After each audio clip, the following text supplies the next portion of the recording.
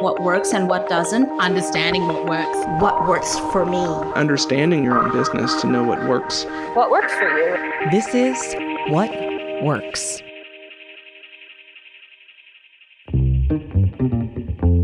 I didn't even take an economics class in college. I was very focused on literature and history, and I loved all those things. And the only reason that I got into this job was I really wanted to work in radio.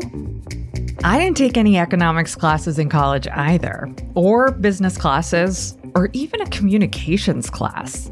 And yet, my guest and I find ourselves talking about business and economics for a living. I'm Tara McMullin, and this is What Works, the show that explores how to navigate the 21st century economy without losing your humanity.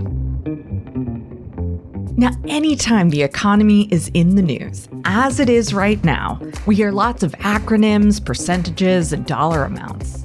The Fed is raising interest rates by 0.75% again. GDP is down 0.9% in Q2. The average cost of a gallon of gas is over $5. Inflation was 9% in June. Unemployment rates are steady at under 4%. Now, whether or not you know what all of that means, those numbers probably seem pretty far removed from your daily choices and behavior. Except, of course, maybe the gas prices. Economic news tends to position the economy as something out there, a monolithic entity that can be reported on objectively.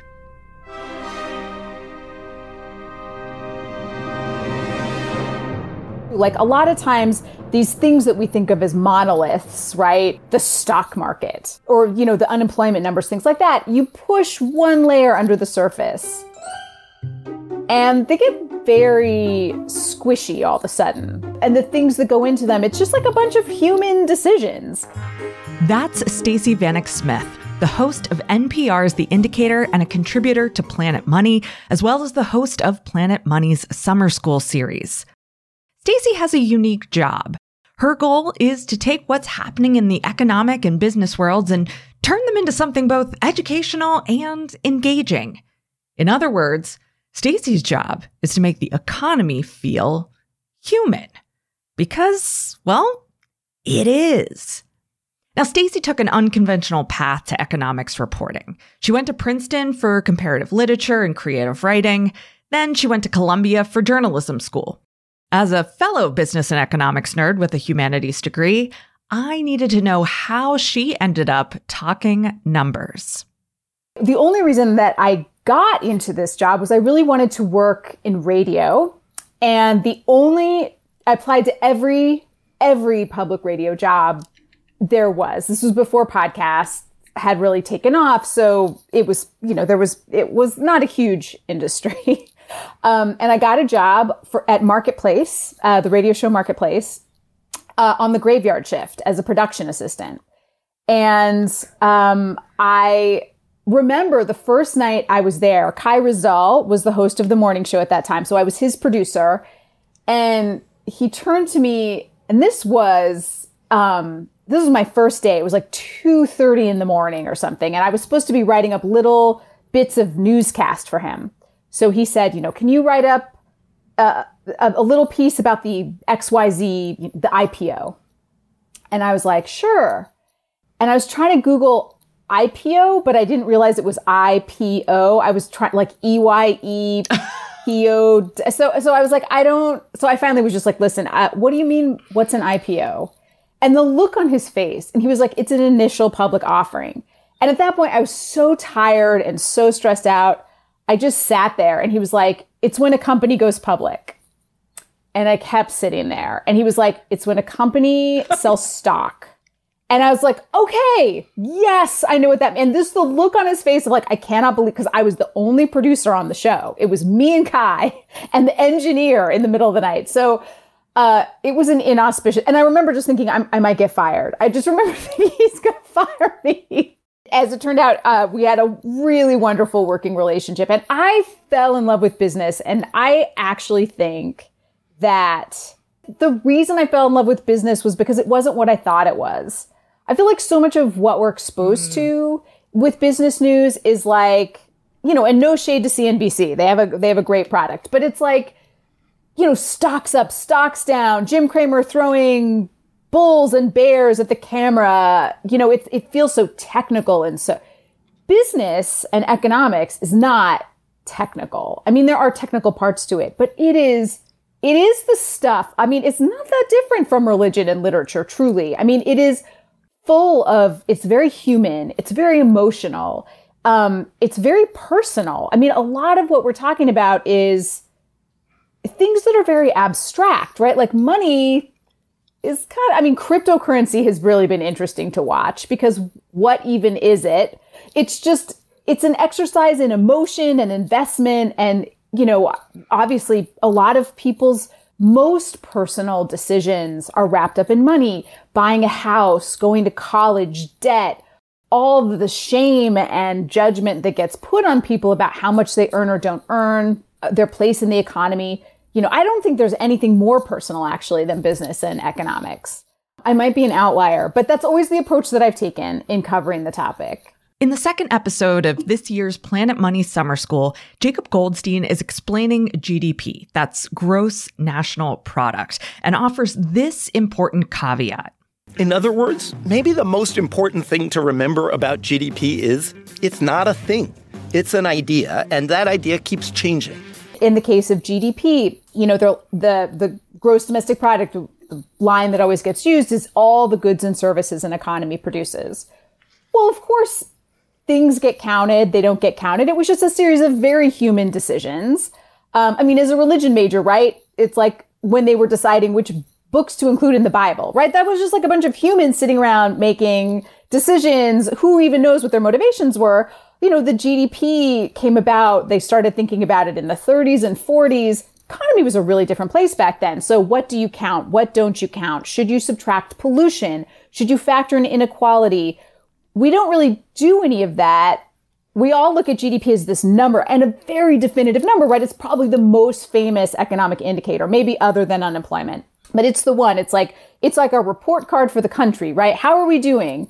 2% growth, 3% growth, A plus.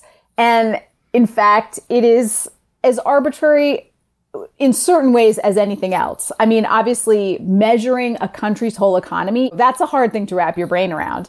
But also, how do you measure it? Like, who decided what the measurement should be? Who decided what should get counted and shouldn't? And should that evolve? And who evolves it? And, our humanity comes with us wherever we go, right? Even into the stock market, even into economic indicators. So I think looking at GDP is very similar to looking at a lot of economic indicators. There's a lot of arbitrary things that go into it. And maybe whoever's growing the fastest, just because the number's bigger doesn't mean it's better always. How we choose to construct an idea like GDP reflects our values. Human decisions, human values. In this case, the US GDP represents the values of a certain segment of people at a certain time in our economic and political history. The GDP then transfers those values onto US society as a whole and guides the way we manage our economy.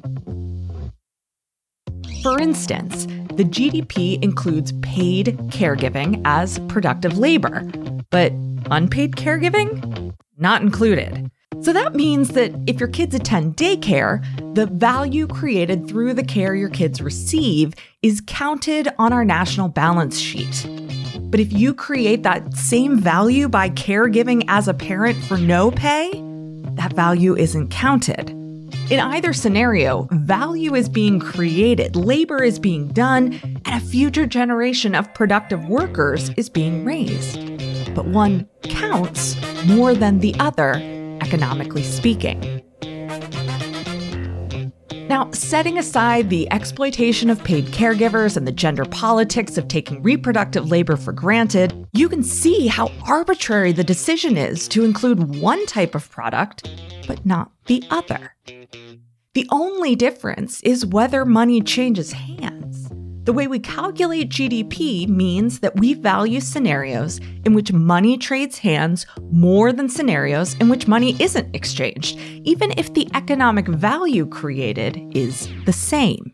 Okay, so human decisions, human values. That's one component of how very human the economy is. But how about human feelings? Can feelings change what happens in the economy? One really interesting example is, so inflation obviously is this huge topic, and the Federal Reserve. The Federal Reserve, the central bank, it is a very difficult topic to cover because what do they even do, right? Everything about the central bank is hard to report on. It can feel very daunting, but it's also a very crucial role in our economy. Understanding it is important. And it's playing a big role now in prices. But, the Federal Reserve, they set interest rates. Like, what does that even mean? How does setting interest rates affect inflation? So it can be this sort of daunting thing to describe.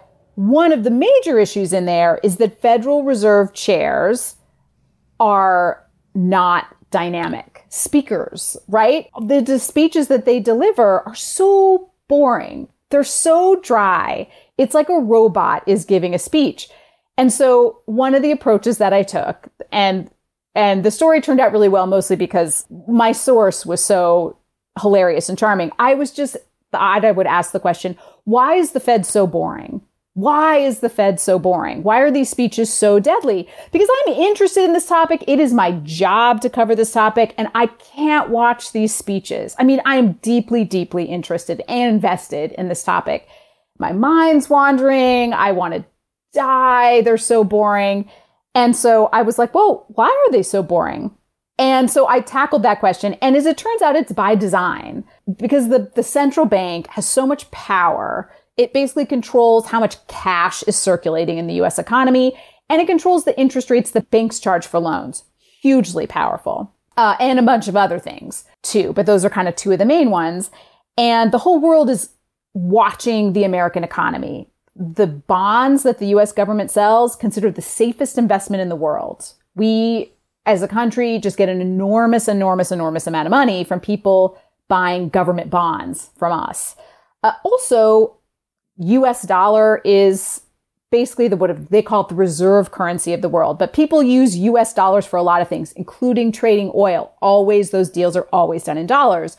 So we just have a global importance beyond even being the largest economy in the world by GDP. I guess it's a matter of opinion. So everyone's watching the central bank, right? So the central banker comes and gives the speech basically about what we're planning to do, the moves we're planning to make. And so as it turns out, by design, they are just like no hint of emotion, no hint of any surprises. They speak robotically. And I called up this really wonderful author, Sebastian Mallaby, who'd written a book all about Alan Greenspan. And I was actually very worried to talk to him about the story I was reporting because I was worried he would find it kind of disrespectful or kind of fluffy, It's not a jovial topic, right? It's like people very serious. People cover Fed very seriously. So, and he was so funny and started talking about how when Ben Bernanke, who was a Fed chair during the housing crash, the Great Recession, gave some talk where he went a little bit out of the box. And he basically said, we're going to stop pumping money into the economy at the rate that we were. I mean, this was like very mild if you look at what he said. Case in point, the taper tantrum. That's right. The taper tantrum, it happened in 2013, years after the worst of the housing crisis was over. But then Fed Chair Ben Bernanke, he said something that rocked global markets. Here are the words that roiled the globe. If we see continued improvement and we have confidence that that is going to be sustained, and we are convinced that that is sustainable, we will respond to that. So translating from Fed speak to English, Bernanke is saying, yeah, things seem to be going pretty well. If that keeps up, we might slow down the billions of dollars in stimulus we're pumping into the economy every month. Just like taper it off very slowly at some point, maybe. Sebastian says that people heard these words and they lost it. I mean, people just totally freaked out. The stock market went down, the bond market went down, currencies crashed. And so there was this huge, great global financial panic, just based on the Fed chairman saying, maybe at some point Not sure when. I might do something. The whole global economy freaked out. The markets dropped off a cliff. They called it the taper tantrum because he said we're going to taper off, not stop, taper off, the amount of money that the Federal Reserve is pumping into the economy. And everybody lost it. So, Sebastian Mallaby was making the point that everybody's so hyper-focused. It's a world full of helicopter parents around the Fed. So the Fed just has to be very calm. I mean, so much of what they do is basically managing emotions, managing fear. I mean, what you say is totally true. So much of the economy is feelings. I remember learning this about inflation. They're like an inflationary spiral is the big thing that you want to avoid. When prices are rising, an inflationary spiral is just like when they start rising out of control. If you look at how do you know if you're going into inflationary spiral? What are the factors? One of the big factors is just that everybody thinks that they're in an inflationary spiral. That is literally, it's like if people think they're in an inflationary spiral, then it manifests, which is so not what I thought. I thought it was going to be a bunch of technical things, right? It's like, oh, well, if X, Y, and Z happens, then you enter an inflationary spiral. No, it's if people decide, it's like, oh, this is bad, then it's bad. It's so trippy. So trippy. Speaking of feelings, how do you feel about inflation right now?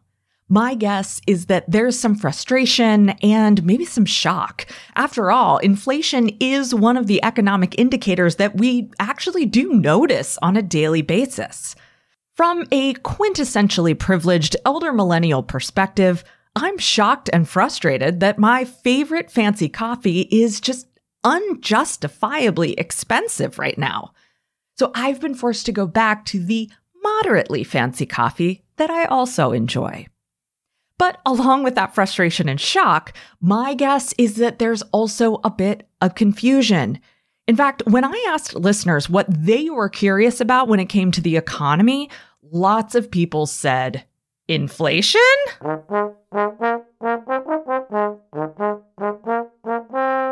I asked Stacey to give us a Planet Money style explainer.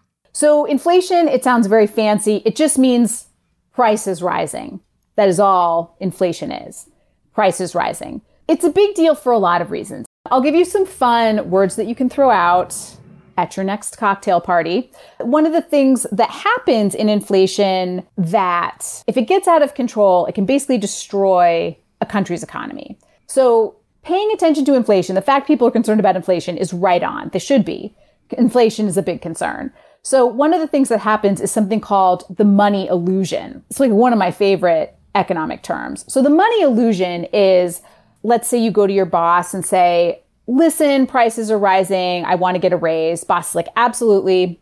You've got it. Here's a raise we're giving you a 5% raise. Great. Oh my gosh, this is great. Your paycheck has gotten bigger, but then you notice that your savings is going down. And the reason is because prices have risen faster than your paycheck.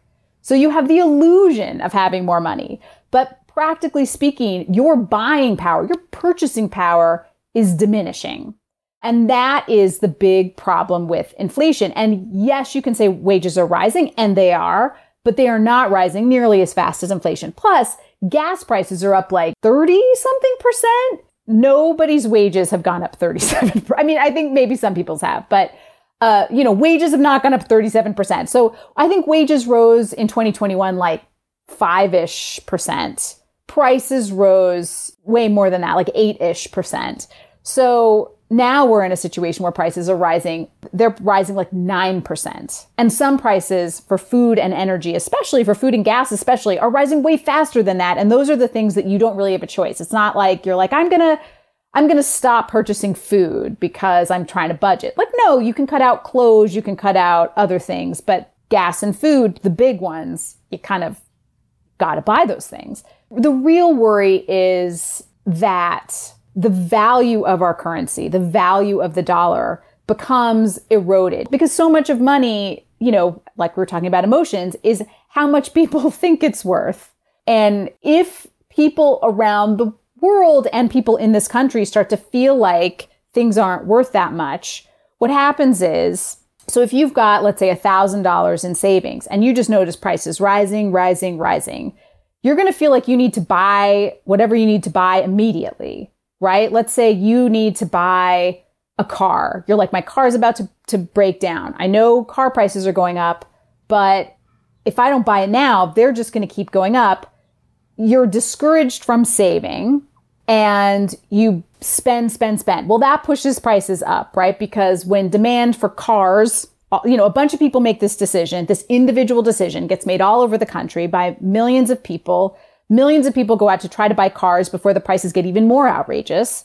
That pushes the price up even more because demand is up. The natural market reaction to this is that producers would say, wow, these cars are in such demand, we're going to make more of them. That is something that can get prices lower. But one of the big things that can affect the prices of things is supply. If there's a small supply of things and that supply can't increase, that pushes prices up. Because if there are like 1,000 people that want to buy 50 cars and they can't make more cars, the price of those 50 cars is going to go nuts because there are people who are willing to pay more than you probably for this car. I mean, it's a huge concern. And then an inflationary spiral can happen because people aren't saving money, they're spending money. And then what happens is stores, businesses, they start anticipating all their stuff is getting more expensive. So if you're running a restaurant and you have to print menus, and let's say printing menus is kind of expensive, so you do it once every 2 months, but you've noticed all your ingredients getting more expensive, you're going to print prices in anticipation. You're going to be like, well, normally I charge whatever, $15 for a plate of pasta, but with all these things getting more expensive, we better just bump it up to 20. So it becomes this self-perpetuating cycle and no one wants to save money. So when the Federal Reserve raises interest rates, it means interest rates on loans get more expensive. So if you're taking out a loan to buy a car, to buy a house, that gets more expensive. And so people take out fewer loans. There's just less money running around the economy, fewer loans. It slows things down. Businesses stop buying as much stuff because they're not taking out loans. People stop buying as much stuff. So it kind of slows things down. But also, if interest rates go up, you get more money when you leave your money in the bank. So your money can accumulate a little bit. So people stop spending as much money. Demand goes down for things. That gives supply a chance to catch up and it can bring prices back into balance. Now, I think rapid inflation is particularly tricky for business owners and independent workers. We are both consumers and price setters. On one hand, your cost of living and your business expenses are likely going up. And so it makes sense to adjust prices, shift investments, and pay down debt. On the other hand, human decisions like those can increase inflation. This is the big conundrum, right? And a lot of times, the things that are the best for us as individuals or business owners are not the things that are best for the overall economy. John Maynard Keynes, like the big backer of stimulus, for this reason, that money should keep going into the economy, because if you're going into an economic downturn, if the economy is going south and we all start spending less, that has a devastating effect on businesses, even if personally it's a good idea. I would just say to watch things would be my best advice, to try to not get gripped by fear, which is, of course, easier said than done. There's been so much drama in the economy and my goodness and everything. But, I think that's the real thing to beware of, right? Keynes called them animal spirits. It's our emotions. It's fear. It's panic. And it's hard, right? Your livelihood is wrapped up in this business, or you're just trying to figure out if you're going to be able to pay your bills or send your kids to college. I mean, these are big. There's a reason people are panicking, and it's not that they're, unreasonable people. There are real reasons to panic, for sure. But I think it can lead to a lot of bad decisions.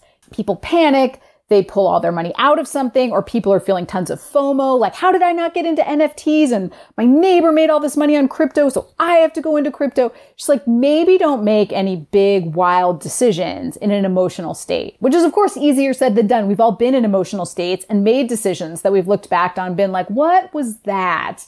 I think there's a lot of that going around, and maybe even just an awareness of that.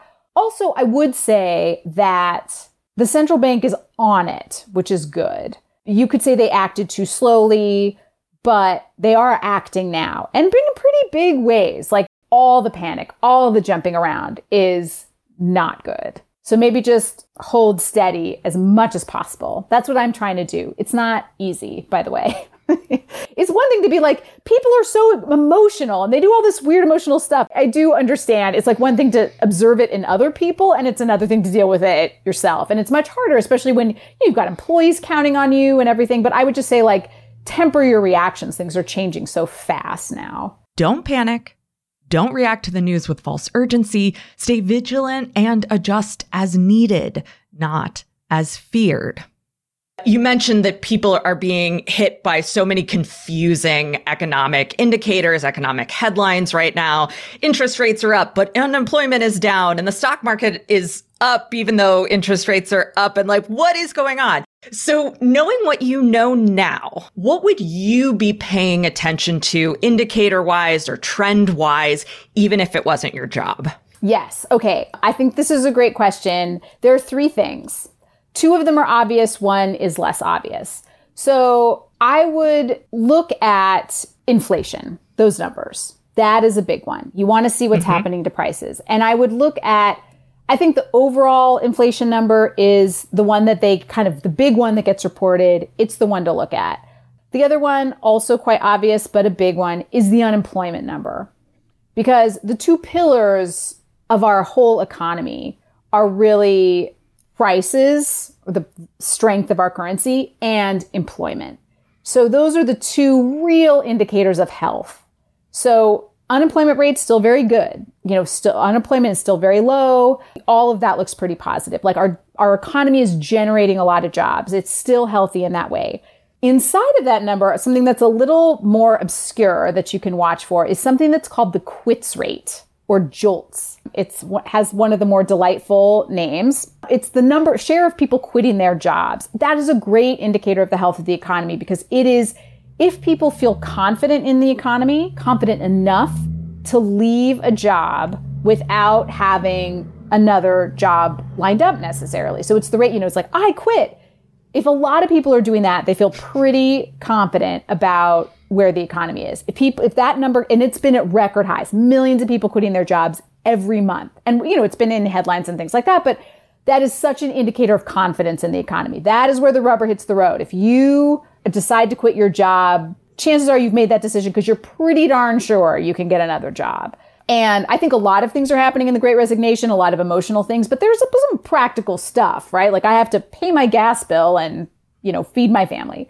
So I think the JOLTS rate, which comes out, is really interesting to watch. And I'm very interested to see if those numbers are affected by kind of the more mixed news that we've been hearing about the economy, especially like in the tech sector and things that have traditionally just been sort of growing with no limits, There is more than one way to lose yourself in the 21st century economy. I've covered sales, marketing, productivity, labor relations, and self-branding, and how each of those components of our work can lead us to alienate ourselves and others.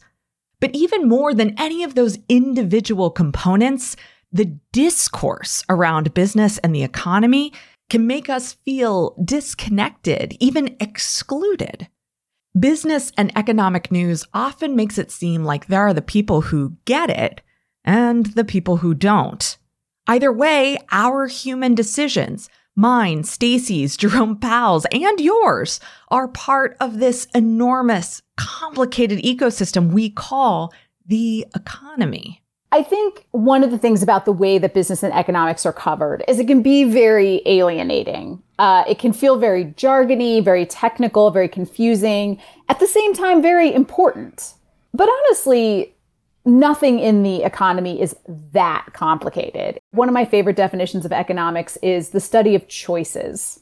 Or one of the more common definitions of economics is the allocation of limited resources. And those limited resources are, as small as like your own time, how you choose to allocate your own time, and as large as, giant tankers full of oil going to the US versus going to Europe. So, the economy embraces all of those things. And I think it is unfortunate that because it is also a powerful thing. it can be really problematic that a lot of us can feel sort of like the economy isn't for us, like we're not part of it, like economic news isn't talking to us. And like, you know, even the subtitle of your show, like, why do you have to make a point that humanity and economics are not diametrically opposed? Because they're covered in a way that makes it seem like there's no room for humans here. It's like robots buying stocks or making derivatives or whatever it is. But I think it's really crucially important that we can understand the world around us so that we can more effectively function in it and that we can have more power in the economy. I mean, if you look at the people who business news is not directed towards, right? Like most coverage of business, most business journalists are, you know, white men. And so if you're outside of that group, you can feel like it's not for you. You avoid learning that news. And that has real consequences in our lives, right? I mean, so many people have talked to me about just feeling so overwhelmed about like, what do I invest in? How do I save money? And that's your power to function in the economy. Your ability to function in the economy can be really affected by the news. So that's kind of the philosophy, I guess, behind Planet Money and of course behind your show too, is how to take this very powerful force and just open it up so that people have access to it and can harness that power in their own lives. So they have a little more agency. So maybe talking about the economy is just another way of talking about community, culture, and mutual concern. Or at least it should be. Listen to Stacey Vanek Smith on Planet Money's Summer School series and on The Indicator from Planet Money. I'll be back in September with a series I'm calling Self-Help LLC. It's a look at the business and politics of self-help, how cultural entrepreneurship is reshaping a significant segment of the labor market, and how financial incentives and economic pressure distort what matters. In the meantime, I would so appreciate it if you pre-ordered my new book, What Works? A comprehensive framework to change the way we approach goal setting. It's a radical new approach to understanding our values, vision, and goals that takes culture, systemic oppression, economics, and personal identity into account. Find What Works wherever you buy books or go to explorewhatworks.com/book. That's explorewhatworks.com/book. What Works is produced by Yellow House Media. This episode was written and edited by me, Tara McMullen, with help from Marty Seafelt. Lou Blazer is our production coordinator. Emily Kilduff is our production assistant. Sean McMullen is our executive producer. What Works is recorded on the ancestral homeland of the Susquehannock and Conestoga peoples. The Yellow House is located on the unceded lands of the Ktunaxa Nation.